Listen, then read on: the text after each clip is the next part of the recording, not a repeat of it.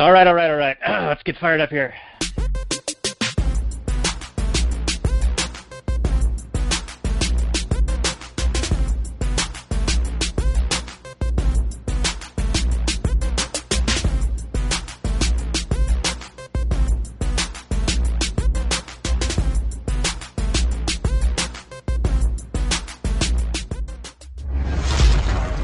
Maximum freedom.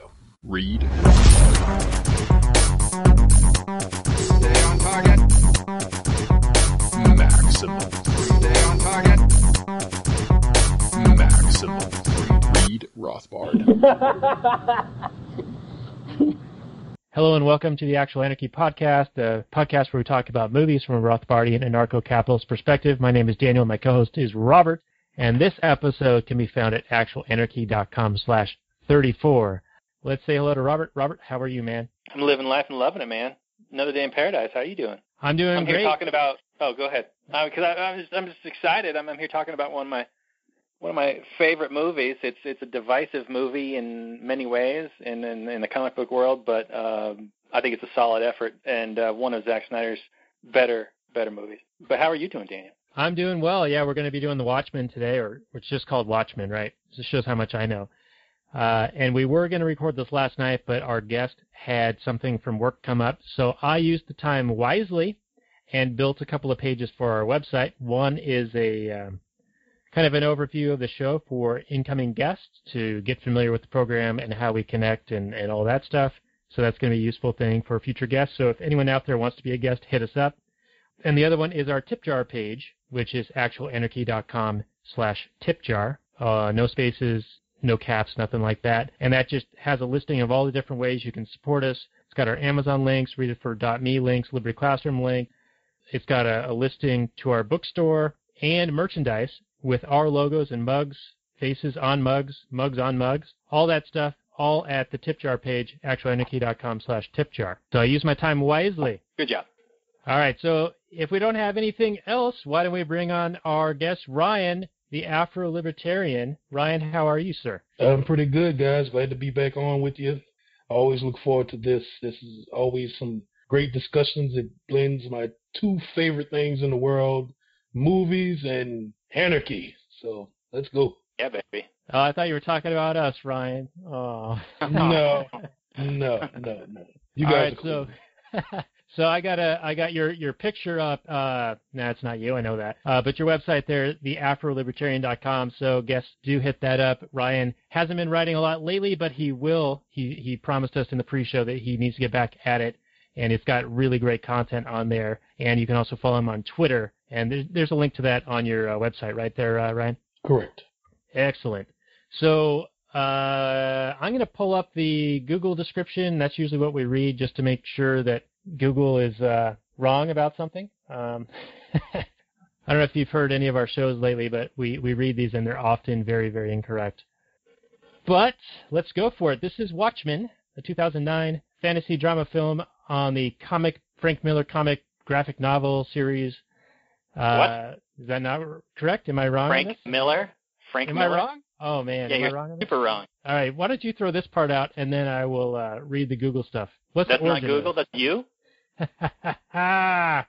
That's embarrassing. No, this is Alan Moore and Dave Gibbons are the original creative team, but Alan Moore is famously wants nothing to do with any kind of adaptations of his work. He thinks he's like a comic book purist, and he disowns anything. So if you watch the credits on this movie, you'll see that his name is nowhere to be found. All it is like Dave Gibbons, co-created by Dave Gibbons, so not Frank Miller. All right, well, I guess that's the Batman one.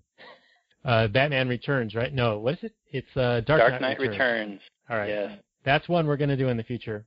That's a cartoon one. That'll be cool. Yes. All right. So, Ryan, just because you're back for the third time, I've decided to move the train wreck from the end of the show to the beginning. All right. Here we are, Google description. In an alternate 1985 America, costume superheroes are part of everyday life.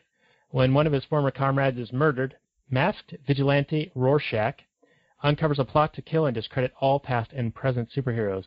As he reconnects with his retired associates, only one of which has true powers, Rorschach glimpses a far-reaching conspiracy involving their shared past and catastrophic consequences for the world's future. Yeah, I can quibble with that. But, I mean, one of the big differences that purists will point to is that the original comic book, only Dr. Manhattan is superpowered. And that's kind of made pointedly in the movie also.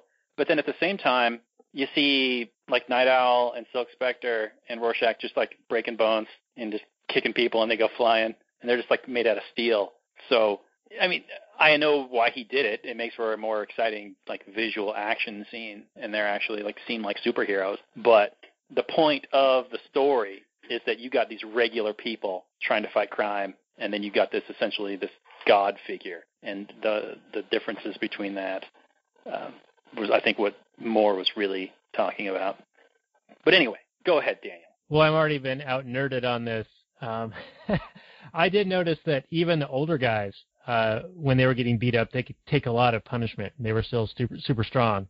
But the Ozymandias guy was even stronger and faster than the other Watchmen. The comedian, yeah. Yeah, the opening fight is between the 67-year-old comedian and Ozymandias in his prime, essentially. And it looks like two superpowered people duking it out because comedian gets his head put through like plate glass and other pieces of furniture and still gets up and continues to fight. So yeah, they're not just normal people. Yeah. So Ryan, you want to get in on the nerdery? You got any special tidbits of Comic-Con info from the beginning? Yeah, here? I mean it should be noted that this is an adaptation of I don't know how many part series, but it was a couple of comic books, but it's mostly known as a graphic novel now. That's how most people read it instead of, one comic book at a time. So and if you ever read the graphic novel, it is very in-depth. It's very detailed. The writing is fantastic. There are little, what do you call them, Easter eggs inside of each chapter where there are newspaper clippings and old files recovered from the government, and you get to read through them, and it just adds little nuances to the story and background. So if you can imagine trying to fit all of that, this huge novel with all these details into a 2.5 hour movie, it's it's hard. It's a hard thing to do. So Zack Snyder, I know he's not the most beloved person, but he's very polarizing. Some people love him, some people hate him. He's a solid director to me. But to me, he did a really good job with this movie. This was one of those comic book graphic novels that people thought could never make it to big screen. It was just impossible to do. And he was able to pull it off. And, they didn't kill the box office, but I thought it was just a good, solid movie. And I really enjoyed it. I liked it more than most people. As far as just the nerd stuff, I thought, he did a good job really translating what was in the comic book directly to film. Like you could tell he used the actual comic book as a storyboard for the film. It just looks exactly like it does. The actors look correct. Outside of some, few little things that he did as far as like the music and some of the, slow motion stuff, you either like it or you don't. I just, you mentioned the breaking of the arms and all that. Those were kind of added things by Zack Snyder, but it is what it is. Other than that, man, I really enjoyed the movie. I think it's just a great story. It blends everything. There's, history in it. There's alternative history. There's alternative facts. There's, how Trumpian, right? There's, you got your foreign policy stuff. There's war, Cold War. This was written during the Cold War and back in the 80s. So you had all that going on. It's real detailed. And there's, it's like a realistic, even though it takes place in a kind of alternate timeline. You feel the kind of the gritty realism in it. So Ryan, you mentioned that in the graphic novels and the comics that there was like little Easter eggs throughout. Were there Easter eggs within the film that you noticed, like within individual scenes? Do any of them stand out to you? Yeah, absolutely. Like, I don't know, which one did you guys watch? Did you watch the regular theatrical version or the director's cut? I've seen both, but Daniel and I both watched the director's cut just recently. Okay, yeah. So like, there's the newspaper stand. That was kind of a Easter egg, because in the comic book, that's just a scene that keeps taking place. They did a good job about like having Rorschach in his unmasked form in the background with the sign holding "The End Is Nigh." There were all kind of little things you could see in the movie. I can't remember everything, But he tried to include everything he could if you watch. Yeah, I'd say the main thing he cut, and probably he should have, is just the Tales of the Black Freighter, just because you can't really, I mean, you only have so much time. You can't have, although there is the alternate. Right, you can watch that cartoon. There's an animated Tales of the Black Freighter, which you can watch as a separate companion piece to the movie. Yeah. But in the comic book, the Tale of the Black Freighter is interspersed in the comic, and it kind of parallels Ozymandias. And at the end of the comic book, or in the Watchmen comic book, Ozymandias makes reference to it and feels like there's a lot more. He has a lot more guilt than he does in the movie, I want to say, about what he's done. I'm sorry, what you were saying earlier, though, about Zack Snyder working from the storyboards and making this movie look like the comic book, I just want to echo, because he absolutely does. When he has a comic book or like a really good story to work off of, I think he's a fantastic director. He's really good at making a beautiful-looking shot. I mean, that intro that tells the history of the Watchmen and the Minutemen and all that, just leading up to the present day, is just fantastic. And then the whole movie, it just looks absolutely beautiful. Jeffrey Dean Morgan as a comedian is like ripped from the comic book pages. Perfect. Rorschach looks fantastic. Yeah, I mean, just everything looks fantastic. Manhattan looks great. Yeah, but what were you going to say? No, I was saying there's an alternate, what is it? The ultimate cut version of the DVD, and it actually has the cartoon spliced into the movie. It's like is that an official thing? Yeah, you could get it on Blu-ray, and it's like 3.5 hours. It's 3.5 hours long. But when I watched it once, and it was like perfect. It was like, this is Watchmen as it should have been presented, But nobody would pay like $20 to watch a 4-hour movie. So I understand why they didn't do it. But I just think it's a masterpiece. I loved it. It's not the most perfect thing. I could nitpick certain things, but a lot of when it first came out, all everybody talked about was Dr. Manhattan's sling thingy. It's just like, grow up, man. Yeah, it's like, grow up, man. I mean, it's like, okay. They talked about it. I mean, it's not like we didn't know. I mean, in the comic books, it's right there. It's like, okay. And it's important. Right, and it's important to the story because it kind of illustrates just how far removed from humanity he is, that he doesn't even see the need to wear clothing. The only time he puts clothes on is when he goes to like some function where he's being interviewed or that he's going to a funeral or something like that where he feels like he has to. But otherwise, he's most comfortable just being who he is and being naked. I mean, he's basically a god, so what do you want? Right, he's like ripped out from that, who is that, is that Michelangelo or... David, the statue of David. Yeah, he's just like perfect. He's the perfect man being, whatever it is. He doesn't need clothes. I would walk around naked too. Yeah, if I looked like that. All right, guys. I'm just going to read a section of the plot here, if that's cool, and then we can just talk about that section maybe. I've got the Wikipedia stuff up, or do you want to go another direction, Robert? Well, I just wanted to give an overall, like an overview of the story. I mean, I know you did the Google thing, but I just want to reiterate that this is it's a bunch of normal people being superheroes, and then it's an alternate history, but it takes place in the 1985 United States where Nixon is still the president because he's been reelected multiple times. And there's this 7 years prior to the story, there's this thing called the Keene Act, which makes being a superhero illegal. So there's the fallout from that, and whether the superheroes think it was a good thing or a bad thing plays into the story, I think. So anyway, okay, let's get into it. All right, so I'll just read the first portion here. The Minutemen, a team of costumed crime fighters, was formed in 1939 in response to a rise in costumed gangs and criminals. The Watchmen was similarly formed decades later. Their existence has dramatically affected world events. Dr. Manhattan's powers have helped the United States win the Vietnam War and given the West a strategic advantage over the Soviet Union, which by 1985 threatens to escalate the Cold War into a nuclear war.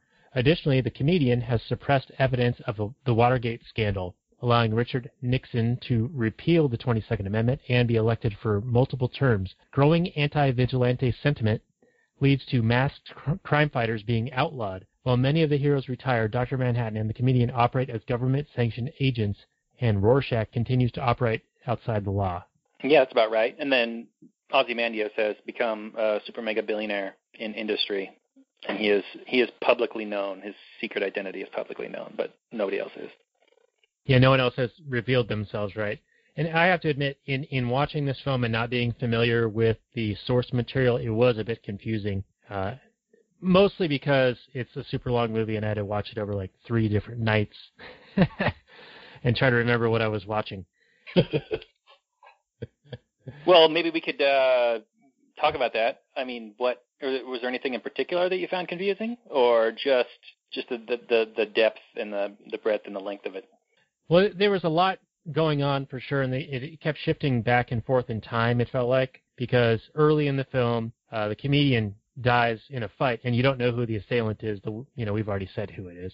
But then it goes back to instances where the comedian, his name's Blake, Edward Blake? Yes. Yep. Where he's like a total dick in constant, in various situations. Like he nearly rapes this one woman who's part of the Minutemen. When he's in Vietnam, he knocks up some woman, and she confronts him, and he like shoots her. Like they keep shooting going back and forth, I guess, recalling him like at his funeral. And yes. It was okay, when is this, and who is he, and who is this person?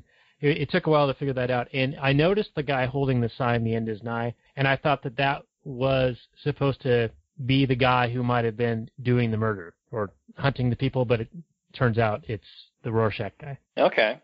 So, yeah, I mean, I guess I've seen the movie so many times that I think that the storytelling is really solid. Ryan, you've probably seen the movie too many times to be able to comment on this, but what do you think of the plotting and the narrative and the pacing and stuff? Yeah, I mean, I could understand because, for me, I had already read the graphic novel like literally right before I saw the movie, so everything was fresh. But if having not read it, I can't imagine, watching it and like, well, what's going on here? And especially the theatrical version, which was really kind of condensed down. But I can understand that because you're like, okay, what's going on? Why are we supposed to feel sorry for this asshole, the comedian? But kind of the whole point of that was first of all, his name is the comedian. He makes a joke of everything. He just thinks life in general is a joke. The human's existence is a joke. He just says, oh, it's a joke. It's all a joke. He doesn't feel anything for killing a pregnant woman or killing anybody. He just doesn't care. Everything's a joke to him. But I think, Dean Morgan, the direction they took in the movie, you were able to feel something when he was sitting in the, apartment, sitting on a bed crying. You're like, why is this guy crying? What is he crying about? And you were able to feel something like this guy is finally confused. Like he's finally hit that point where he actually feels something. The comedian of all people, the guy who fears nothing, that doesn't care, but overall, the whole plot, I mean, it's a lot to fit in a movie. But I think if you watch it like one more time, just knowing what happened, it'll feel better. It's one of those movies that you could actually watch 2 or 3 times and you actually hear things clearer like the second and third time. Yeah, now that I kind of have the lay of the land, I think it'll make a lot more sense because I was confused at why Silk Spectre starts crying because she discovers who her dad is. Like, why is that a big deal? I mean, on an individual level, I guess, yeah, that's a big deal, but why would you cry about it? Well, I know you had questions about the ending, if you want to talk about that at this point. Well, we're not anywhere near the ending, but well, on what you mentioned about Silk Spectre when she cried when she found out the comedian was actually her father. And I mean, the reason she cried is because she's hated him her whole life. Because the first Night Owl, the old guy, he had wrote a book, detailing the old Minutemen and all that stuff. And he talked about how Edward Blake raped the original Silk Spectre, back in the day, and she hated him for that. When she read about him raping her mother, she hated him for that. And come to find out, that's her mother, that's her father, and she spent all this time thinking the other guy's her father, but really it was the guy she spent all this time virtually hating, So that was why she cried. Well, I'm a little confused there because, at that meeting, she's, interested in the comedian, and then Silk Spectre 1, comes and pulls them apart and is like, no, don't talk to him. No, she was interested in Dr. Manhattan. That's who she was giving the googly eyes when she was, standing there in that meeting, and she was like, hey, don't do that. But she was looking at and she also didn't know about the whole rape thing. That came out in the book that the First Night Owl wrote later. Later in the movie, he released the book. Yeah. Now, is that Roy Scheider? Is that how you say his name? Like the Jaws guy? Yeah. Is it him or is it not? No, that's. I mean, I don't know the actor playing Hollis Mason, but no, I don't think so. I'm pretty sure. Pretty sure that's not the Jaws guy. All right, I'll just look it up. I'll look it up. You guys chat for a minute. I'm gonna look it up. No. Okay. Well, go ahead. No, go ahead. I'll just say that's not him, but it's funny because they do have some similarities. Indeed. No, it's a guy named Stephen McHattie. Yeah. Is the guy that played Hollis Mason? Or yep. Okay. Good. Glad we got that figured out. He played him. All right. Hey, you people are learning so much about this movie from us. I feel totally out of my element here, but I got two guys backing me up here. Fraser. All right. So Ryan, I mean, Daniel and I talked a little bit beforehand, and every time I've watched this movie, I always identify with Rorschach. Even though he is like a sociopath and he will kill people, but only according to his kind of code. He's very much a method guy. He doesn't really care too much about the outcome. He's very much a no compromise.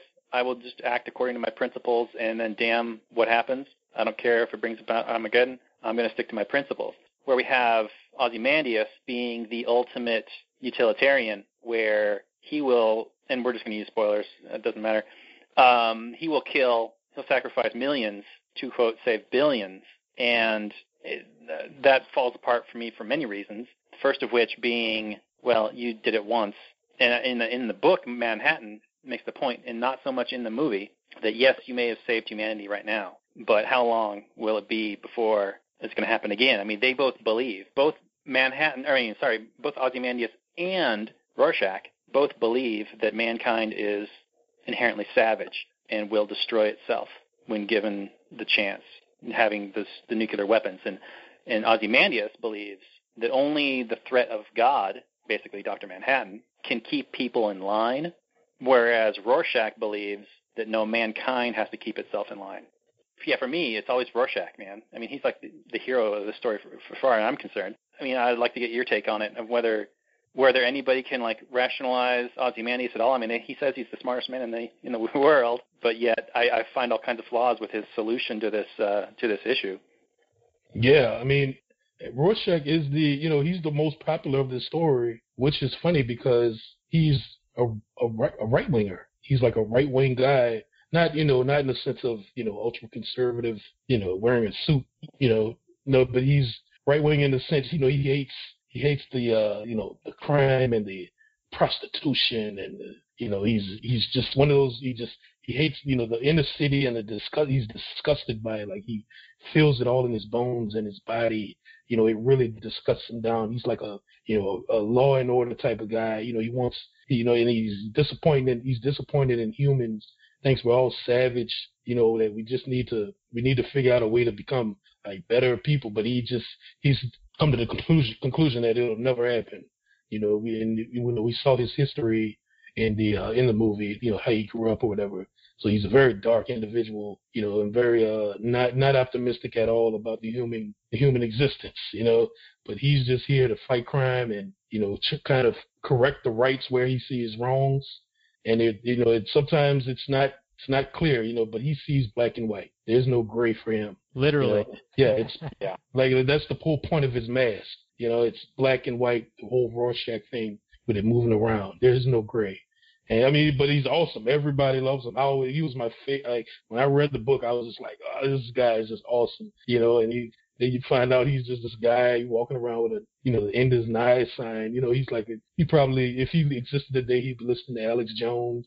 Turn the frog gay. Right. He'd be one of those guys. So he's very likable. But Ozymandias, he's your typical, left liberal billionaire who thinks they figured it all out. Figured out the smug liberal, like know-it-all. Right. I figured it out. I know what's wrong with the human existence, and all I need to do is this, and this, and I'll fix it. It's that he's that guy. He's labeled the smartest guy in the world. I don't know if he calls himself that or people deemed him that, but it wouldn't be surprising if people deemed him that. because he's been able to make money, and he is very intelligent, but it's his plan, his ultimate plan was, it's obviously flawed, he killed scores of people, with his plan.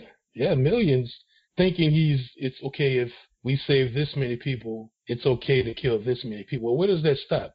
If we kill 1 billion people to save 1 billion and one person, is that okay? Yeah. Where does this stop? There's a screwy kind of moral code there. Right. Suppose you're one of the first billion, right? Right. What makes them less valuable? Yeah, that's exactly the point. Like under pure utilitarianism, where the ends justify the means, as long as you deem that the end benefit is a net positive, but calculating net benefits is impossible because you can't calculate subjective value. Value scales are ordinal; they're not absolute. Everyone's idea of what the greater good is going to be different. So exactly. Under pure utilitarianism, you can just use it to justify any horror. Throughout history, tyrants have always had perfectly good reasons to slaughter people. They've always been sold to the people as being for the greater good. Right. And, without being tempered by, some sort of morality, some sort of principle. Right. Look at I was talking to someone, I was, going back and forth with somebody recently about the nuclear bombing of, Hiroshima and Nagasaki. Because I had mentioned that we were the only ones that ever dropped the atomic bombs on everybody, but yet we choose to. We're constantly badgering everybody else who tries to come up with some stinking, weak nuclear bomb. They were like, oh, we had to drop the bombs because a ground troop invasion would have been more deadly. We would have lost thousands and thousands of troops and blah, blah, blah. That's all besides the point. We co-sign on, not we, but they co-sign on literally deleting, hundreds of thousands of people at once, for the greater good, Yeah, Control-Alt-Delete, empty your trash. Select all, delete permanently delete. Yeah. Blue screen of death. Or white think flash about that. And not to mention the people that, survived for the year or two afterwards, who had to go through all that torture of, radiation poisoning and deformations. That's sick, But, we've conditioned ourselves to think, hey, it's what we had to do. It was the best option available, It was the utilitarian approach. And, life is a little more complicated than that. So do you guys both see, the two poles where Rorschach and Ozymandias, utilitarianism versus principle? Because I kind of see that developing, and I think if I were to watch the film again, I would be more keen to take interest in that. Because there was a moment where Rorschach he broke. There was the straw that broke the camel's back, and that was when he discovered the 6-year-old girl who had been abducted and what had happened to her.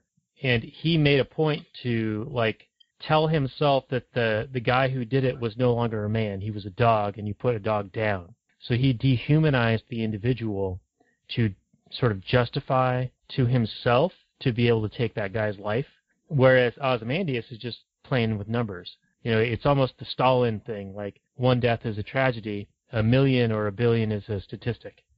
Yeah, that's interesting. One thing about the movie, and I definitely want to focus on the movie, but the difference in the comic book between that particular scene, is Rorschach actually just handcuffs the guy and gives him a handsaw, like a hacksaw, and then I believe he set the room on fire. So he basically gives the guy a choice.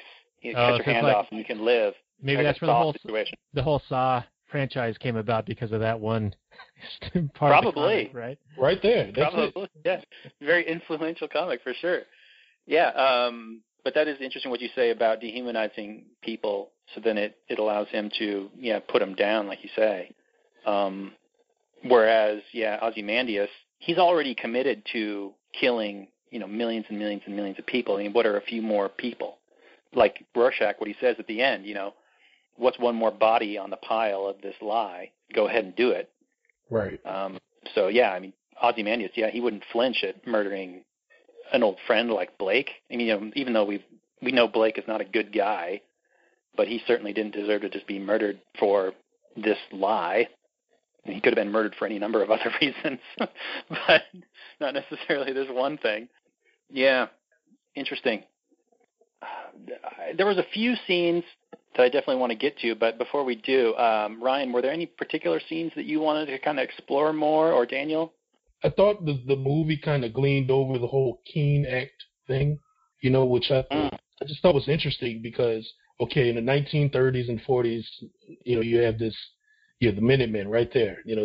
These are regular folks, some of them policemen, some of them have been in the military, but they decide to say, hey, there's all this crime going on. You got these masked criminals coming out. Let's do this is when comic books were very young. This was before Superman. You had real comic book heroes that came to be, and they come together and they fight crime. And this is all good, and it become kind of like a throwback for society, kind of like we look at baseball back when, Babe Ruth was playing and stuff like, or back when the first Superman comic book came out, kind of that throwback for Americans. And then after Dr. Manhattan comes to be, you have the creation of the new Minutemen or the Watchmen, which they don't call themselves. They were called the Watchmen by the public. And they come together and they're like, hey, let's get back together and fight crime. We got the original comedian here. He was with the Minutemen, and they were going to fight crime because of the whole, craziness going on during the 68, the 68 days with all the, all the riots and everything going on with Martin Luther King and JFK. It was just crazy times during those times. So they came out to kind of be the enforcers, and then this was around the time when I first kind of started becoming, flirting with libertarianism. And there was a quote in the Watchmen comic book, "Who watches the Watchmen?" And I just always loved that quote because, the Watchman, the guy at night, the security guard or whoever, who watches him? He's the one that enforces the law. He's the one who decides what's right or wrong. Who watches him? That was constantly brought up with them. Who watches the superheroes? Who watches the masked guys who's making sure to make sure they are doing the right thing? And that was the big question. And then, of course, the government comes and passes the Keene Act, which bans mass vigilantes. So they all had to come out and reveal who they were, which basically destroys mass vigilantes. You can't be a mass vigilante if everyone knows who you are, where you live, your social security number, and so on. So, except for Rorschach, who said, "Hey, I'm going to do my own thing, buddies. I'll be a fugitive." He just stuck with his principles and said, "Hey, I'm being a mass vigilante. That's what I signed up for." So I just thought that could have been fleshed out a little more in the movie. It was just kind of, fast forwarded through within like 20 or 30 minutes. Yeah, these are really complex characters, and I credit to Alan Moore for really writing them really fleshed out.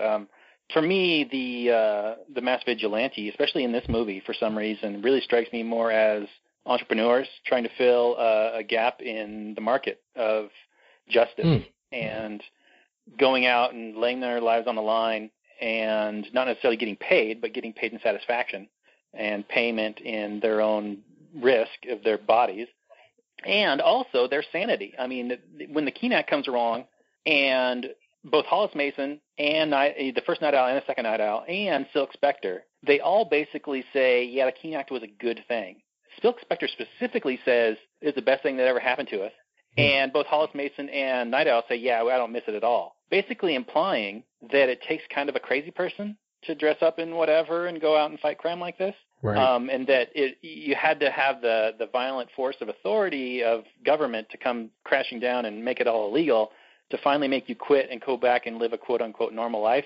It really kind of speaks to the psychology of these characters and saying that, yeah, if you're going to do this, you're kind of crazy and you need some sort of authority over you. Do you think that was like a coping mechanism, like a cognitive dissonance thing where they had to accept the dictates of the government and sort of justify them? And come to terms with them, so they had to put it in nicer terms and say, well, it was actually a good thing that they forced us at gunpoint to no longer do this.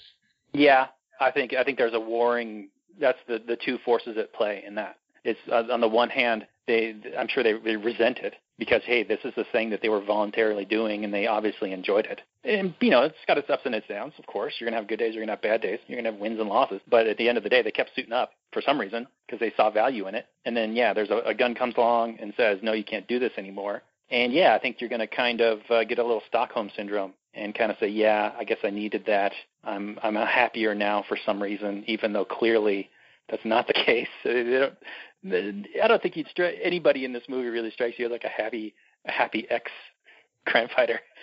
The only one that's kind of like okay with himself is probably Manhattan, maybe a little bit, and then definitely Rorschach. But everybody else seems a little bit down. Well, Rorschach never gave it up. Manhattan was detaching from humanity, so I don't think he was happy. The original Silk Spectre, she was just drinking herself to be happy about it, I think. Right.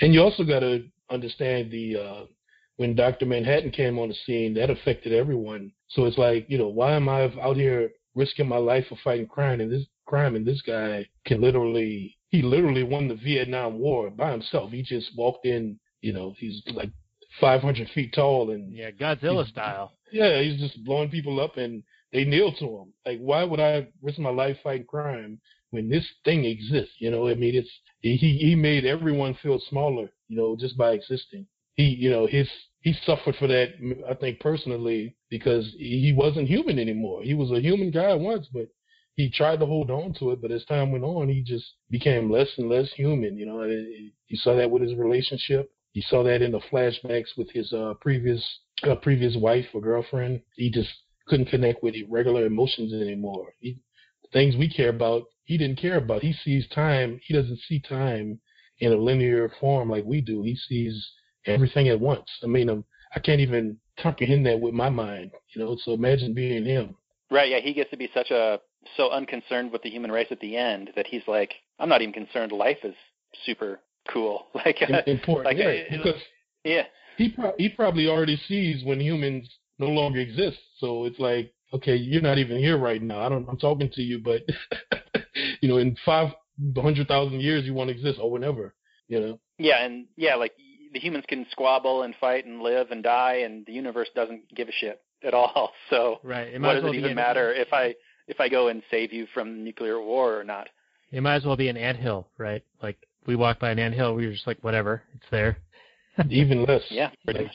At least ants bite. At least ants bite. He doesn't get hurt. Yeah. Yeah. So hey, while we're on the subject of Manhattan, when he goes to Mars and he builds this like 3-dimensional clockwork spaceship thing, what's that all about? Do you guys know what that is? What is it? Explain that to me. Well, so his father was a watchmaker, and there's a scene in the movie where he's a young kid and his father is teaching him how to put a watch together. I love that. And then the reason he went back into the experiment was to get the watch that either his father gave him or he had made with his father's assistance and whatnot. And so, yeah, I took the creation on Mars as being like this clockwork creation. Not necessarily that it told time or whatever, but yeah, that's repeated throughout the movie, not only with Manhattan, but then also the 5 minutes to midnight, the doomsday clock constantly be showing up. So do you think it was like almost a echo of a connection to his humanity? Like he built this thing because his father, and it was meaningful, but he didn't really have a connection any longer. It was just kind of there. He's going through the motions. Yeah. I mean, maybe. If you look at the scene when he walks into the, I forgot what that machine was called, but where his molecules and atoms were pulled apart, right before it clicks on, he keeps having these flashbacks to his father, teaching him, the details of putting a watch together, how each piece has to go on top of each other. It has to be synchronized perfectly. And he's doing that in his mind, showing him how to put himself back together once he's taken apart. So obviously that has like a major, a way of how his brain works, how he thinks. It's a big influence on him. So that's why that whole tower thing is kind of shaped like a watch, the inner workings of a watch anyway. And it just, visually is just pretty cool. Yeah, definitely. Yeah, so if you guys don't mind me driving a little bit. Not at all. Manhattan, Go for it. he's able to view the future, at least for himself, right? But Ozymandias was able to somehow block his view. This was like a confusing plot point to me. It sort of revealed at the end, he was like, I did this to make sure that Manhattan was working on something that I wanted, which was to be able to destroy all these cities, but I was able to mask it so that he couldn't see the future, and then I purposefully used his psychological profile to push him away from his wife, and, it got all convoluted and weird, but how did that work? Like, yeah, he's the smartest guy on the planet, but... Well, Manhattan is a huge obstacle for him as basically this god figure. So yeah, and he's got this massive plan to destroy the world in order to save it because he foresees the nuclear holocaust coming. But yeah, I mean, you have to take it as a sort of a conceit of the story that he's able to, one, block his future sight with these tachyons, and then have John not be able to realize why, and then also have him working on this free energy machine. And I want to mention the which, free energy by the machine way, a can little blow bit, shit up. which can also blow shit up. But one of the key things in this movie, and there's even a scene with Veidt talking to some industrialists, where Veidt's making this free energy machine, and one's like, "What do you mean socialist stuff?" And Veidt seems to think that wars are caused by a shortage of resources. And yeah, he's partially right. I think there is some of that. Wars are definitely fought to control certain natural resources. But it's like a low IQ. It's a low IQ response to something, right? Like free trade is always better. Right. Yeah, I don't think once you get rid of the need for fossil fuels, all of a sudden, I mean, if the world had free energy tomorrow, there would still be war because we still have governments, and there would still be reasons for them to squabble and control things and fight. And I mean, maybe there would be less war, maybe, but governments still control their people, and war is the health of the state. Right. So, and I don't think Veidt realizes that. I don't think Moore realizes that. But so for me, that rationale or that character trait of his, thinking that he was going to solve all the world's problems, like Ryan said, the fatal conceit of the elite educated liberal guy thinking he's can just with his massive intelligence to solve all the world's problems. He's clearly wrong. He's clearly wrong. He's clearly wrong for many reasons. He's the Paul Krugman, the Joe Stiglitz, the Robert Reich of the movie. Bill Gates, everything, And, like you spoke about how he fooled Manhattan. It's mentioned like in the first Manhattan scene, Dr. Manhattan says, for some reason, I'm not able to see the future like I normally can. It's cloudy, and that's a hint to the tachyons. Tachyons are theoretical particles. I mean, you can actually look them up on Wikipedia. They're theoretical particles that travel back in time, so to speak, or they travel through the universe without regard to time. So Ozymandias was able to create a burst of these tachyons that clouded Dr. Manhattan's future. He wasn't able to see what was going to happen. And theoretically, tachyons are a byproduct of atomic explosions. So when he said my future is cloudy and it could be because of tachyons, the assumption was it's because of nuclear war, which is the thing hanging over the entire movie. The Soviet Union and the United States are going to break out a nuclear war, and so a nuclear war would cause these bursts of tachyons throughout the field of the Earth. So it was assumed that that's why Dr. Manhattan couldn't see the future. That's why most of the movie is spent thinking somebody is trying to kick off World War III between the U.S. and the Soviet Union, which is complete opposite. Ozymandias is trying to make peace between the U.S. and the USSR. Which sounds like a good thing, but it harkens back. Nuclear weapons. Right, exactly. He uses these weird tachyon weapons. I mean, these weird energy weapons. But the thing about these weapons is Dr. Manhattan helped build them, and they use this Dr. Manhattan energy signature, which don't make me explain that. But that's why he's blamed in the end for doing this. He's ran off the set of that TV show when he says no, and he just makes everybody reappear outside, and he leaves the Earth to go to Mars. So they think this is his revenge. He's blowing up, killing all these people. So now the USSR and the US has to unite because of this alien force. All right. So was that like concocted by Ozymandias to have that be a live television event that would drive him crazy? Like, yes.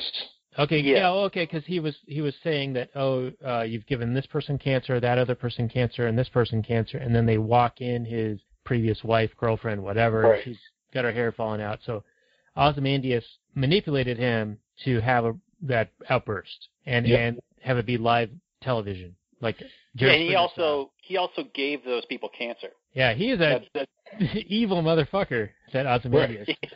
Yeah. Look at him. Jeez. But guys, let me pose a question to you guys.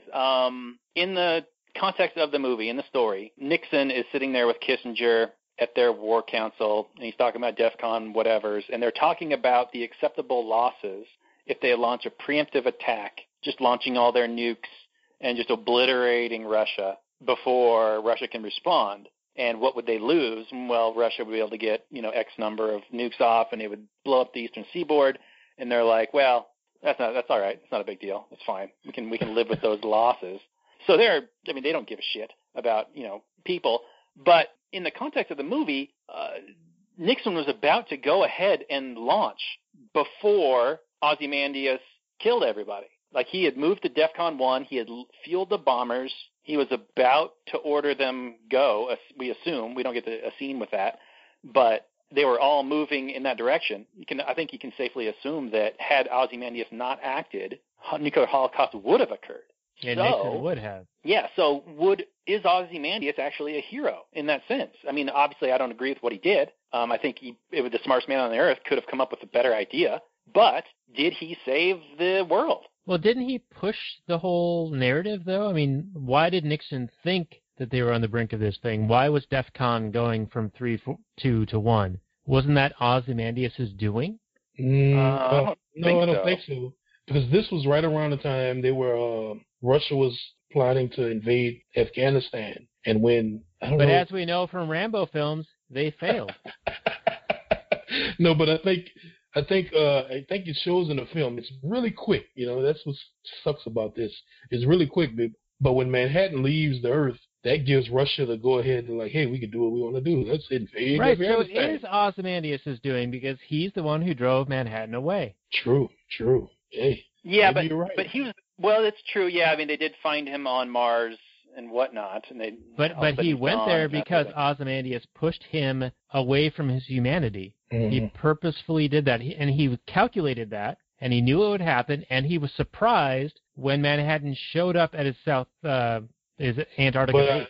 But I think. Go ahead. But it wasn't the threat of Dr. Manhattan still being on Earth that would have stayed everybody's hand. I think Nixon still would have launched with or without Manhattan there. I don't think so. I think the whole point was that Manhattan was there, being the détente. He was the one. He was beyond mutually assured destruction. He was the overwhelming force, to use a Bush doctrine language, to prevent an attack.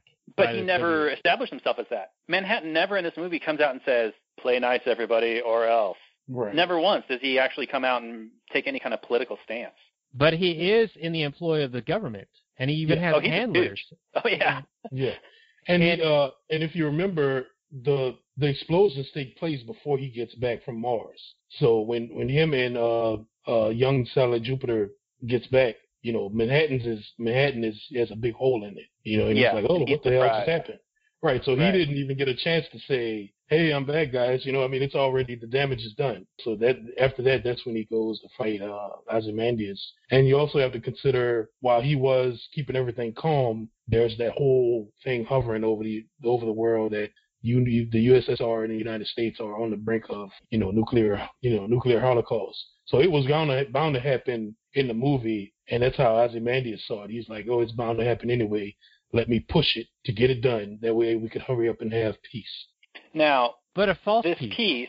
A false piece. The piece is a lie. And then when Rorschach's journal gets published, we're led to believe that it's all going to break down, right? Who knows? It could be considered Alex Jones fake news. Who's this? You recovered some blog. You recovered some stuff written on a piece of paper and it's supposed to be ActualAnarchy.com. Yeah. But you could definitely see, I could definitely picture the media we don't even know if that's the real Rorschach that wrote that. It's all BS. And it'll just end up being some kind of conspiracy theory that libertarians talk about 30 years later. Right, because plus there's a history of Rorschach having mental illness, so pretty much anything he writes would get called into question. Exactly. Yeah. Even though his psychiatrist is dead. He was nuked in New York City, but right. But we assume that there's probably some record of him being treated by a psychiatrist. All right, so I want to ask one question. So after this nuclear event in a dozen cities or whatever it is, how come Silk Spectre 1 and 2, mommy and daughter, get together and they're just having coffee or having drinks, and the nerd boy Night Owl is there, and it's just no big deal. But tens of millions of people just got incinerated, and yet they're having this cutesy pinch your butt little fest, and it just seemed really bizarre to me that everyone would be over an event like that so quickly. I mean, yeah, it's a movie, but, weird. Well, there's also it just happened, right? They're hanging out in Antarctica, and Veidt's big move is to turn on the TV with his remote control in like 15 minutes. Yeah. 15 minutes after everybody's dead, like 100 million people die, and all of a sudden Nixon and everybody's buddy, and it's kumbaya all around the world. It's absolutely condensed for movie's sake and whatnot. So yeah. Right. And I mean, I don't know. It's kind of American. Well, not American, but maybe human. I mean, we kind of get over things, like not get over, but we kind of tuck it deep down. After a disaster, we try to do things that seem normal to us, and we try to do it and try to act like everything's okay. So I could see it being something like that. I don't know if you guys wanted to point out the difference. Obviously, the ending, the way the ending transpired in the movie and the comics are completely different. Let's talk about that. Because in the comic book, it's a giant like squid monster, and it's just in one place. But let's talk about all the differences, and you're going to be the expert on that, Ryan. So why don't you break it down for us? Oh well, I mean, basically, the thing about the comedian, the reason why he's like a main part of this is, okay, he works for the government, and he, on one of his operations, he finds out what Ozymandias is doing, which they put in the movie, but you see it a little more in the comic book. He finds out what Ozymandias is doing and what his end goal is. That's why the comedian keeps saying it's one big joke, man. Like, it's a joke. And when you're reading the comic book, it's funny because you're like, what is he talking about? And in the end, Ozymandias drops this huge, I mean, it's like the size of a town. He's able to transport it and drop it on the city of Manhattan. And it's like a alien squid thing he was able to create, genetically. It's not real, but it's, it has flesh and all that stuff. So it's alien. It looks alien to humans. And he drops it on a city. And everyone thinks it's this huge alien attack. Like, aliens are invading the Earth. And it just, everybody freaks out. And, from that, the United States and the USSR come together. They say, okay, we're being invaded by aliens. Let's come together. Let's stop all this fighting and work together, to form peace and get ready to fight. All right, hold up. You're telling me that Krugman reads this stuff, right? Because he said that the way for economic recovery was to imagine we're preparing for an alien invasion? Yes. Yes.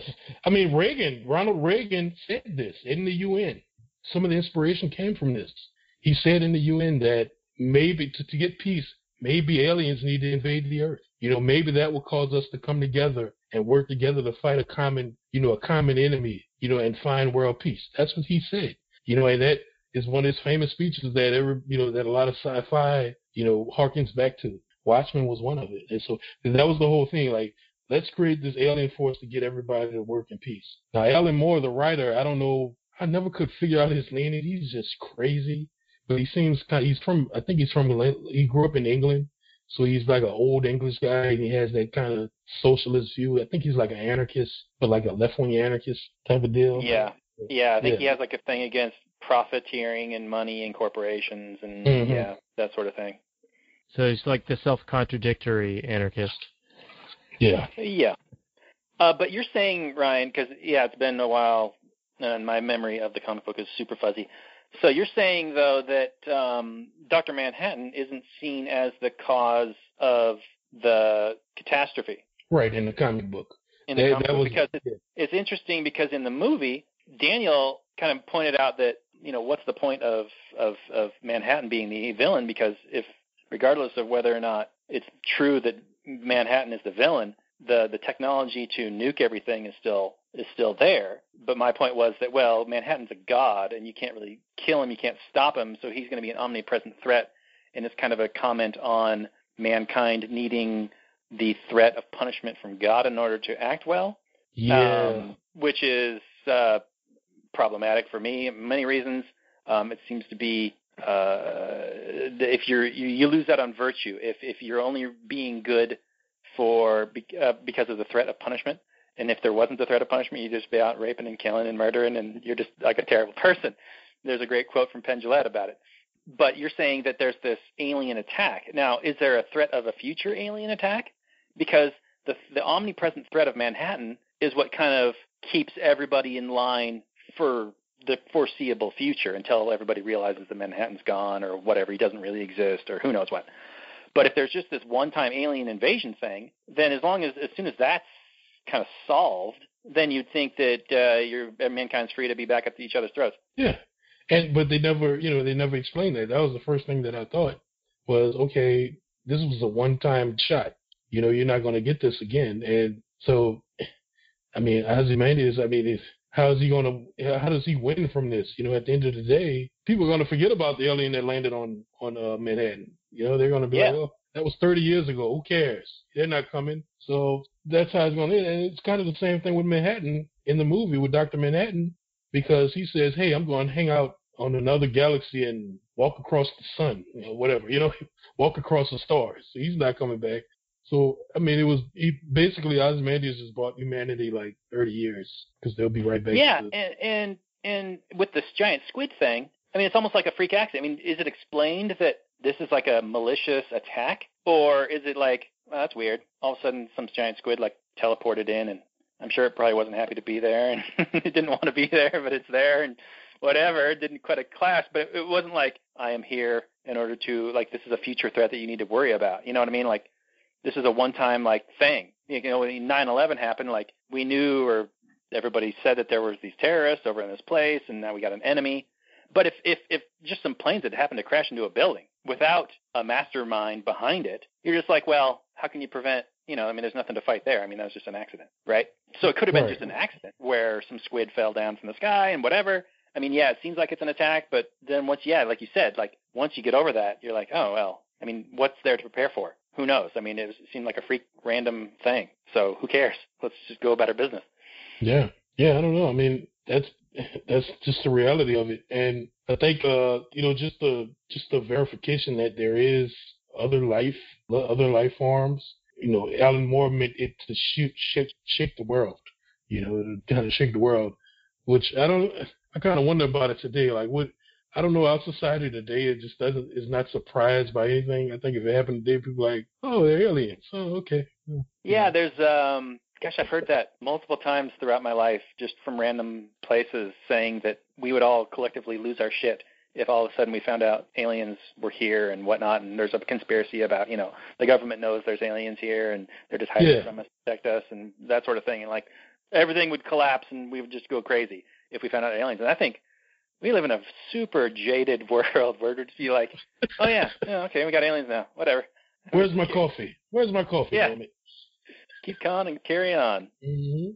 So, yeah, I don't know. I mean, it just speaks to where he was, where the writer was writing from at that time, Alan Moore. That was where his head was at. So I don't know. What do you think? It's all mid-'80s, right?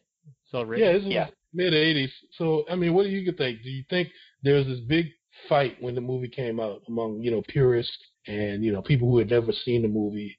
Like, should he have kept the alien squid in and did that, or was he right to go a different route and have Dr. Manhattan be the scapegoat in? What do you think? Yeah, I think it's a better change. I honestly do. I think the idea that, although it wasn't sold, I think if he had been able to sell it like, this is God's punishment, because he says that line in the movie, this is God's punishment for flirting with World War III. So I'm punishing savage mankind, and only under threat of punishment from God can people get along and behave and whatnot.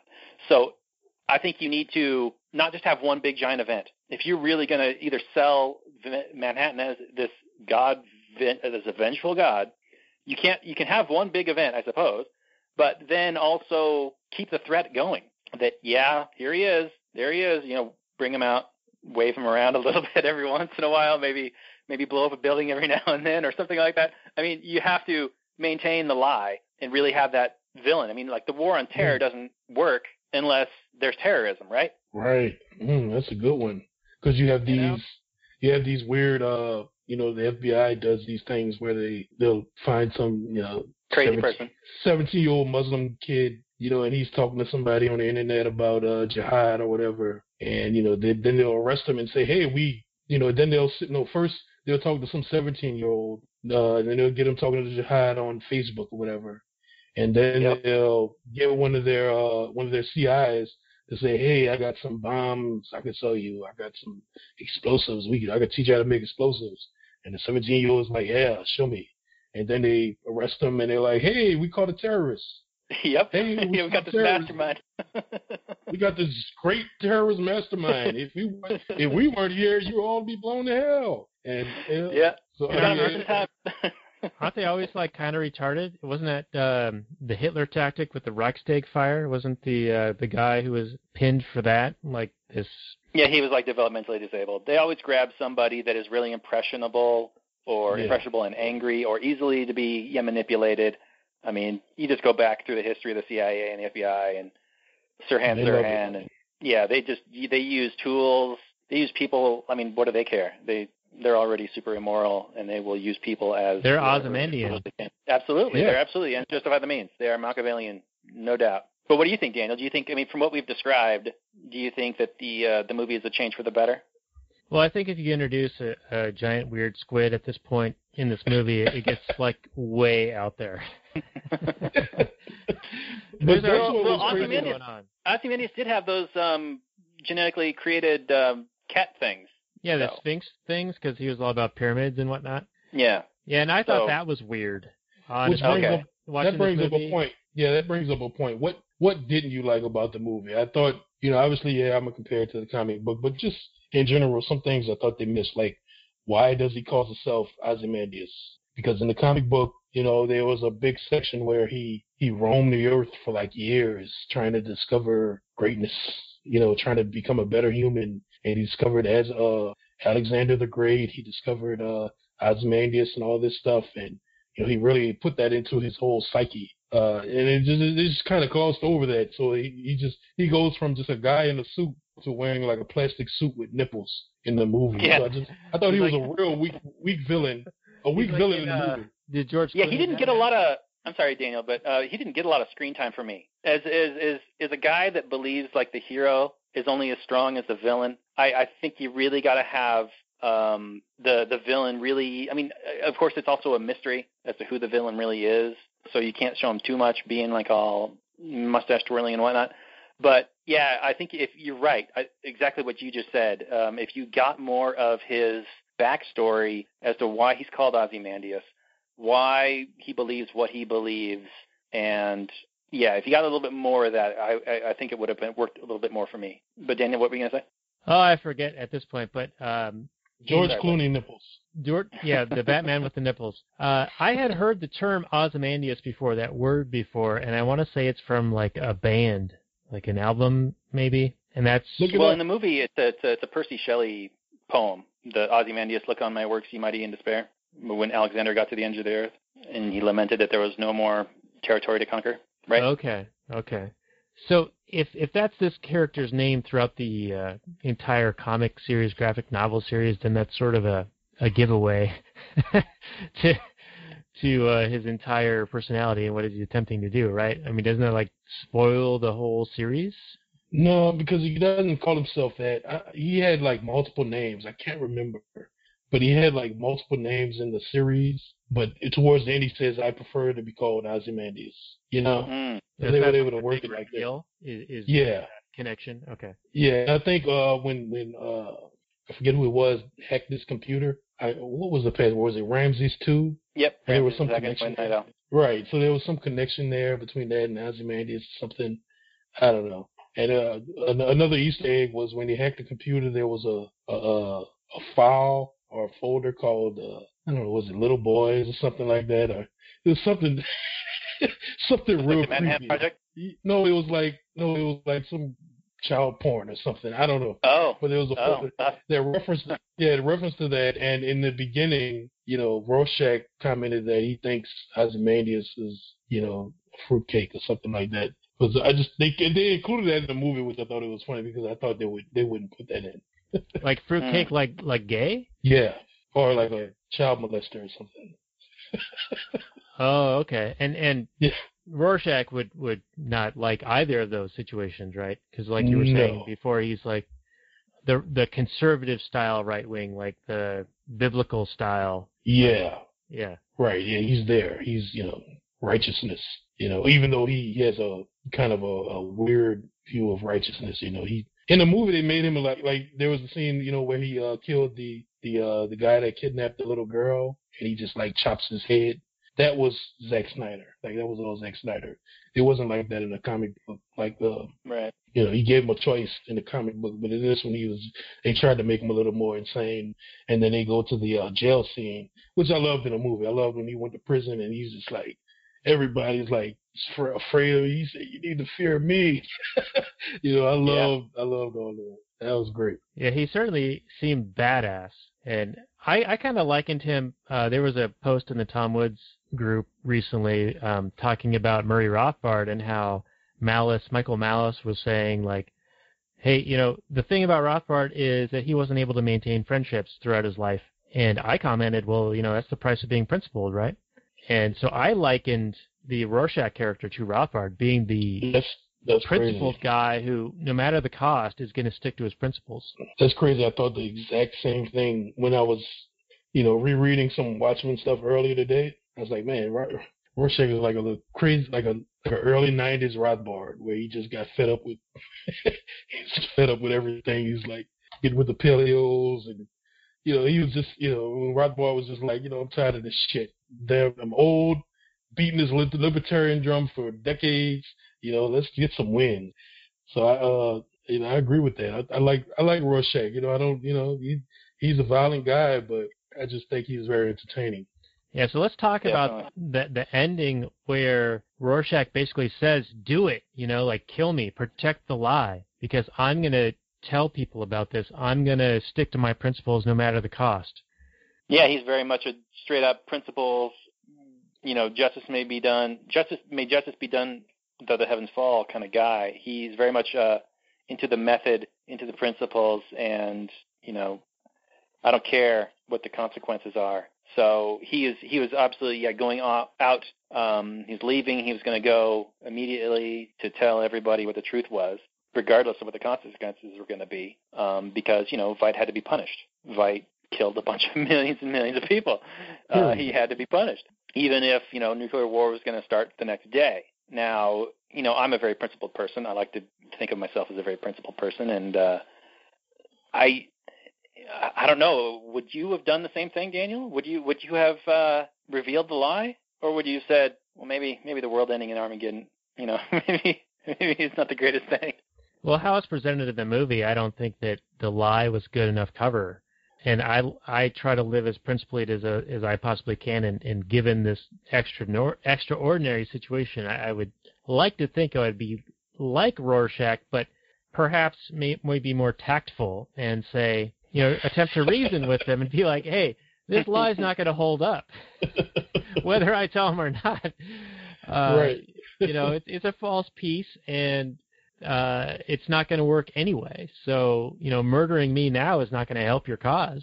Yeah, Rorschach, he would not, he's not the one to mince his words at all. But, I guess for me, I always think back to that.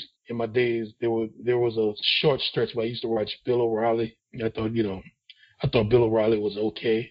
It was like 2006 and 2007.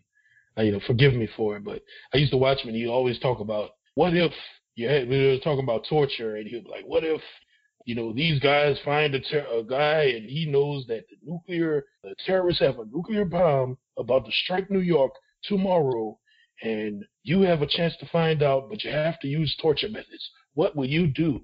And I'm thinking, maybe the Navy SEAL or whoever, or the CIA guy, maybe he does torture him to find out. I don't know. Maybe he does.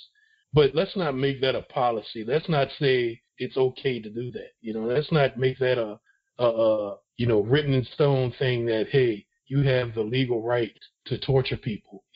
If he does that and to get that information, okay, he does it. And afterwards, he has to meet the societal rule and the societal judgment on that, whatever it may be, if that's through a court, a judge, or whoever, and maybe they say, hey, you saved our lives. We're not going to put you in jail. You did a good thing for us, although we don't think that should be done ever again for anybody else. That was a one-time deal. I don't know, but I don't think you should be able to make that a policy So with I wouldn't be able to co-sign what Ozymandias doing, even on utilitarian grounds, because where does that end? I mean, we're talking about billions or millions now, but what about one or two? Can I kill one guy to save two people? Can I kill two people to save four? Where do I stop? What's the calculation here? I view Ozymandias as a proxy for government itself, Yep. claiming that they're doing something for the greater good, but committing great atrocities in the process and trying to justify it. And I've got a quote of Murray Rothbard's up here saying, quote, "If we look at the black record of mass murder, exploitation, and tyranny levied on society by governments over the ages, we need not be loath to abandon the Leviathan state and try freedom." And I think that's a great quote. Governments are responsible in the name of the greater good, and Robert, you alluded to this earlier. Every tyrant has some justification for the atrocities that they do, but it's all utilitarian grounds, and that basically allows you to justify just about anything in the name of the greater good, and that's what the governments claim to be doing. Right. What if what if the U.S. and the USSR doesn't go to war? What if at the last minute they say, hey, let's talk. Let's not do this. Let's not blow each other up. Let's figure out some other thing. And they just save millions of lives just by doing that.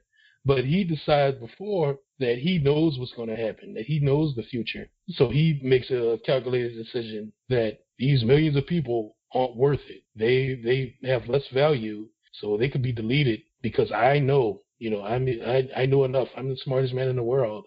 I know that this war is coming. And, obviously you get influenced by the media. Just like today, I saw that Iran shot a satellite up in the space or whatever. And everybody was like, oh, my God, Iran has a satellite, so they have ICBMs. We need to get ready. They're going to be shooting missiles towards the U.S. soon. I'm like, what? And you go from here to there? Seriously? So imagine if those people had access to the nukes,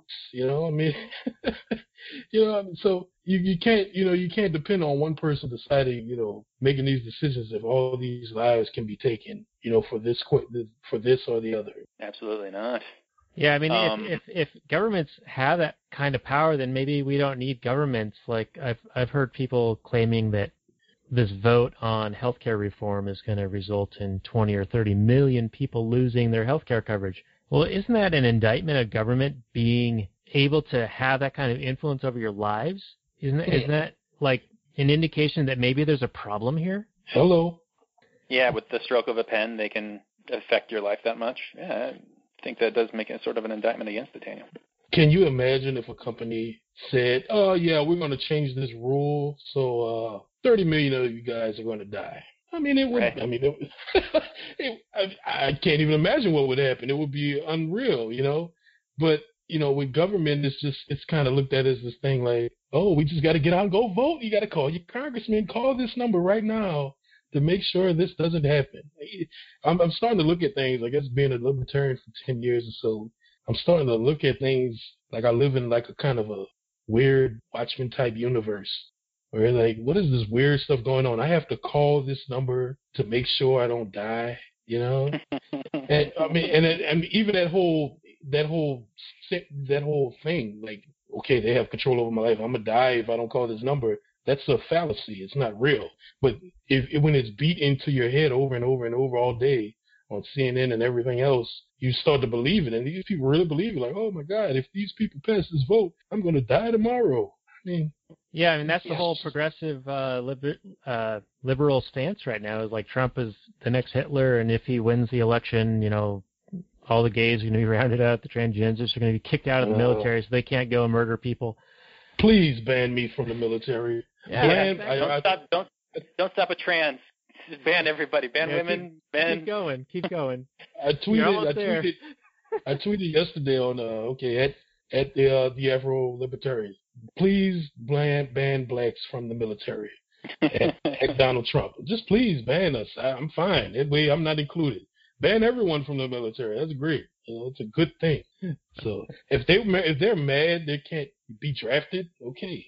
Hey. Yeah, how do I get out of it? I mean, Corporal Klinger, is that the guy's name in MASH? He was onto something, Yeah, he was always trying to get that crazy whatever deferment dressing up as a woman. Yeah. Right. And to harken back to something you were talking about just a few moments ago, Ryan, I got a Tom Woods quote posted up here. It says, government has a habit of blaming the private sector for its own failings while taking credit for advances we in fact owe to the private sector. That's a true story. That's all day. I've got a Hoppe quote up that states are responsible for the deaths of hundreds of millions. Compared to that, victims of private crimes are almost negligible. And quotes like this and more can be found at actualanarchy.com/quote. And I don't know if you saw this, came out a couple of months ago, but apparently the civil asset forfeiture, the dollar value, surpassed the total reported loss to criminals last year. So the police are taking more than the criminals are, which is kind of ridiculous. Yeah, it's insanity. Wow. I was going to totally change the direction, so go ahead and say something. No, I was just going to say, all of a sudden, the left cares about asset forfeiture since because Trump supports it, yeah. Yeah, Trump supports it. So now they're like, oh my God, the government is stealing from the people. I'm like, are you serious? Like Ron Paul was talking about this in the 80s. And now, now this is such a big thing for you. They disgust me. Yeah. All right, take us away, Robert. Where do you want to go next? Well, speaking of government being the villain, I was just curious, what if, put on my little what if hat, what if Ozymandias' solution, instead of murdering a bunch of innocent people, at the end of the movie, he blows up, like, that war room with, like, the president and Kissinger and all those generals and whatnot. So you're asking what if you could go back in time and kill Hitler, would you do it? Well, no, I mean, sort of, but what if his solution had been to kill government instead of kill all those innocent people? Would he still be a villain? Yeah. Yeah, it's almost like you need that immediate threat, though. I mean, they are responsible for millions and millions of deaths, so it's like... Well, if he doesn't do it, there's nuclear annihilation, and everybody dies. Mm. Right? Perspective. We don't know. He doesn't know. He can suspect that that's the case, I suppose. But I guess any action you take is going to have a certain amount of perspection, right? Yeah, every action has a reaction. I'd say that would be a pretty dumb move by him. Because of course, I mean, it's not like you could actually kill government. That's like war on terror. You're trying to kill an idea. Yeah, it's a disease of the mind, right? Right. So I mean, you could take out Nixon and all those guys, but what comes behind them? It could be worse. Right, but that was his solution, though. Because people would band around government then. Like you saw what happened after 9/11, and I imagine it was something similar after JFK.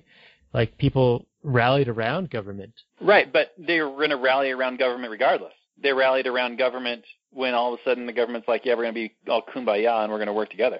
Everybody's like cheering that in the end of the movie. But so the action is the same, except you'd be punishing more of the guilty people that are threatening the planet. You know what I'm saying? Yeah, that's almost the Rorschach response is like punish the guilty, and Ozymandias was like, well, just make an example of anyone, right? Or a big enough group that it's noticeable. Yeah, I think I see what you're saying. I don't know. It's late. I'm tired. I don't know if I'm making any sense at this point. But I think Rorschach was like, only punish those who have demonstrated of their guilt. And Ozymandias was just like, innocence doesn't matter so long as it's visible, so long as it's a lesson to somebody. Well, my point is that the people are going to rally around whatever and then immediately go back to what they were doing anyway, regardless. So why murder 50 million people worldwide when you could just blow up one room? It's either perfectly utilitarian, right? It's going to have the same effect because Nixon and Kissinger were the ones that were just about to launch the nukes. Without them, it doesn't happen. Maybe someone comes in, steps in later, but that's going to happen. There's that whole command structure, right? Like who's the fifth or eighth person down the line? No, all right. Well, so say he wipes out the entire government. He wipes out the entire U.S. government and the entire Russian government. Boom, instantly gone. He pulls the Rothbard button push. Well, where he's blistering his finger. That wasn't pulls the Rothbard. That was an abolitionist button. I'm gonna pull that one up. Hold on. All right, go ahead, Ryan. I'm just gonna pull this up on screen. No. I don't know. I don't think any of his solutions were good solutions. Maybe some were better. I mean, maybe that's a better solution than what he did. Obviously, Maybe he took out a couple 100,000 government workers, just everybody connected to the government. He took them out. Maybe that's a good thing short term, but I think the outcome would be bad regardless. You're saying, Well, what if this? Kaiser Sose on their asses? Yeah. Well, what if this? What if there was somebody? I'm not suggesting this. I'm not endorsing this. But what if in the movie he murders all of government, and then as soon as like elections are held and new people are in government, he murders all those government people, and then there's another election, and then fewer people get elected, and he murders all those people, and eventually people get the idea that okay, being a politician is a good way to get yourself murdered, and wouldn't that kind of like dissuade people? Like, okay, we got to figure something out. We've got to do something without government.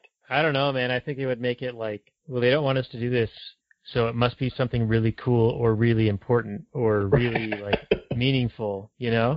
Like kids will do drugs because they're illegal. Like, oh, this is bad, so let's do it. Or but if you do it, you're going to get killed. Right, but they're going to agitate for it or do it in a black market format, like underground, Right, and then the underground people will get killed. And we're talking about a guy that's like the superhumanly smart in Manhattan who knows everything or can learn anything. So basically, he would become the government because he's this giant gun. Yeah, he'd be the ultimate dictator. Right, he'd be the ultimate dictator. He'd become the thing that he's destroying. Yep. I don't know. We'd be better off. You don't think you'd be better off without government? Even if they just you'd still have government. You'd still have a government. That's what Ryan was just saying. Well, but all you'd have Manhattan and Veidt, who would be killing everybody, who wanted to do a thing, who wanted to violently control other people. But you wouldn't have Veidt and Manhattan writing regulations and passing laws. Maybe not. Yeah, at that point they kind of have the wherewithal to do whatever the hell they wanted. Well, you do. I mean, he has like the technocrats, like wet dream, like just to have the smartest people solve all the world's problems. Right, and as we know from Hayek, that only creates even more problems. He does have that fatal conceit. I don't know. I think it's just funny to pose interesting twists on the movie. Mm-hmm. It is. Yeah, I agree. This is one I will watch again. I don't know when, because we have a whole slate of shows to watch movies and prep for. We have a rating system. It's basically a thumbs up, thumbs down. It's black and gold for good, black and red for bad, and maybe just your overall final thoughts on the movie itself. I'll give it black and gold, thumbs up, man. It's a good movie. I think if you watch it, watch the director's cut, and be aware it's a movie that you might want to watch 2 or 3 times just to make sure you get everything. If you're a libertarian, it's a good movie because you're talking about people that kind of take matters in their own hand. They're not waiting for the government to fix things, so they go out and do it on their own. Hey, the outcome might not be perfect, but hey, I'm saying they're going out and do it themselves. They're not waiting on permission. And it's a very detailed movie. It's a dark movie. It's not a cookie cutter film like you see nowadays with a lot of the current films. It's kind of out the box. So you have to suspend your belief and just sink yourself in it and enjoy it. So I think everyone should just give it a try. Give it a try. After you watch it once and you're like, it was okay, just go ahead and watch it again and then tell me what you think. Yeah. Where can they tell you that, Ryan? AfroLibertarian.com or at your Twitter handle? Do you want to chat at you? On Twitter at AfroLibertarian. All right, everyone. Everyone who has an opinion on this movie, hit him up on Twitter. Hit me up. All right, Robert, what's your rating on this one? It's definitely black and gold for the reasons we talked about as far as the acting and the directing and just the overall tone and the feel and the look of the movie. I thought that was all top-notch. I think it's interesting that I just kind of had this thought, so bear with me as I flesh this out maybe, that government, even though Veidt is like technically the villain in the movie, government is the ultimate villain. They are the motivator. They're the ones with essentially the Armageddon nuke gun to everybody's head. So I'm not even convinced that Veidt is essentially a moral actor in this movie, or anybody really is. I mean, what they do, what they choose to react to, even if it does kill millions and millions of people, he's only doing it in response to this threat of nuclear annihilation. So it's kind of like when you got a gun to your head, you're not necessarily the moral actor anymore. I still think Veidt's a bad guy. I still think he should have come up with a better idea. movie that didn't involve the murder of all those people, of course. But I think there's an argument to be made that Veidt wasn't the moral actor and therefore not necessarily the villain, and the government, shocker, shocking off, an anarchist talking about the government being the villain, is the ultimate villain here. And, of course, it's the belief in authority that creates the government in the first place. So that's my take on that. Good movie. Watch it. It's unconventional. It's very dense, and like Ryan said, I think it benefits from repeat viewings. Yeah, you get to see a little bit more. Maybe on your first viewing, you don't catch everything. It's good. It's somewhat of an improvement on the comic, and then it's a detriment in other ways. And I like. Was it the ultimate cut, Ryan? Is that what you said with the inclusion of the Black Freighter? Yep. Yeah, the ultimate cut. I think I want to look into that. That might be something I'm going to want to have a copy of at some point. That'd be great. Daniel, what did you think of the movie? All right. Well, with some of the comments you just made, I feel like we could go another 3 hours. Probably. Somehow giving Veidt a pass on this because there's a gun to his head. I totally disagree with that. I want to introduce a third rating to this, and it's going to be contingent. My rating is going to be black and gray, the agorist flag. The jury's still out for me because I feel like it was so convoluted and it was broken up for me in the viewing to where it didn't make a whole lot of cohesive sense. But having this discussion and the notion that both of you guys suggested, which was to watch it again, I feel like it's going to ring it around to the black and gold for me. But being total newbie to this universe, it was a lot to try to take in all at once, phrasing. And it's a lot like Batman, The Dark Knight, where there's just so many things going on in the movie, and it's so dense and there's so much to talk about that you can't even get it all in one viewing. And so I feel like I need to watch this one more time at minimum to be able to give it a real fair shake and to give a true rating, though I tend to think it's going to go towards that black and gold. Very nice. Well, I want to thank Ryan for coming on, having us on again, or coming on again, sorry. It's been a real treasure, a real treat having him on, talking about Watchmen. Yeah, a lot of fun. Yeah, guys, I appreciate it. I always love coming here and talking, like I said, two of my favorite things, movies and, anarchy and libertarianism and just life in general. I always enjoy this. As far as Watchmen goes, hey, just give it a shot and open your mind up and go to your Barnes & Noble or Books A Million. Does that still exist? I don't know. Or Amazon.com from the actualanarchy.com link. Yeah, click on the link. Go to actualanarchy.com and click on the Amazon link and buy the graphic novel and just take your time. I read it at work. I don't know, it was years ago at my job. This is when you're working for the state, right? Working for the state, had nothing to do, so I wasted taxpayer money. You didn't waste it. You used it for something productive. Right, I was productive with it, and I read the whole graphic novel in that whole day, and I was just like, that was great. I knew nothing about it. So, obviously, if you listen to this, you know something about it, but you'll still get great enjoyment from it. So, hey, if you want to hit me up, I have my blog, theafrolibertarian.com. There's about 6 or 7 posts there, or you can read it on actualanarchy.com. Just search Afro Libertarian. Or, you can hit me up at Afro Libertarian on Twitter. I'm always out there, and I'll answer any of your questions or just chat with you or just give me a follow. I can always use those. So. All right. Well, thanks again, Ryan. And we might kick it into a little bit of overdrive after this, but we're going to wind the show down here.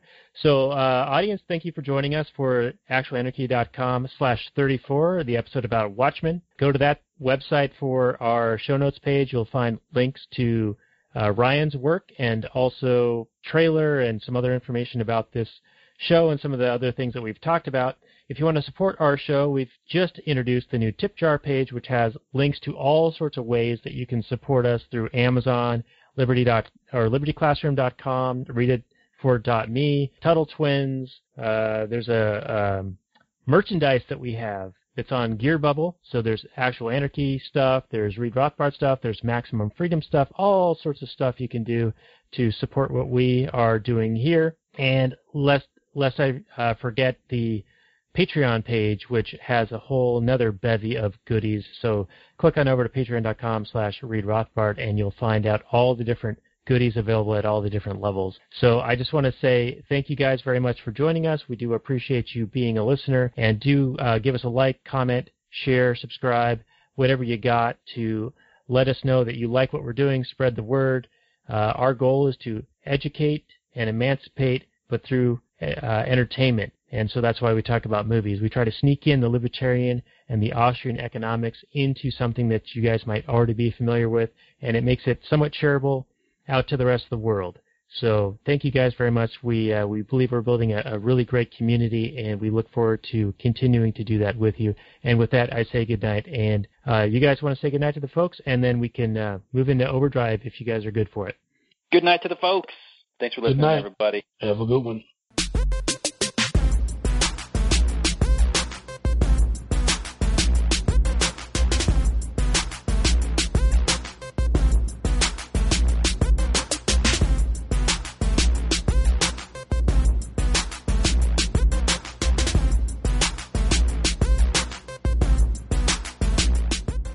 The Chipmunks. CHIPMUNK. We're the Chipmunks. Guaranteed to brighten your day. Do do do do do do do do do do do.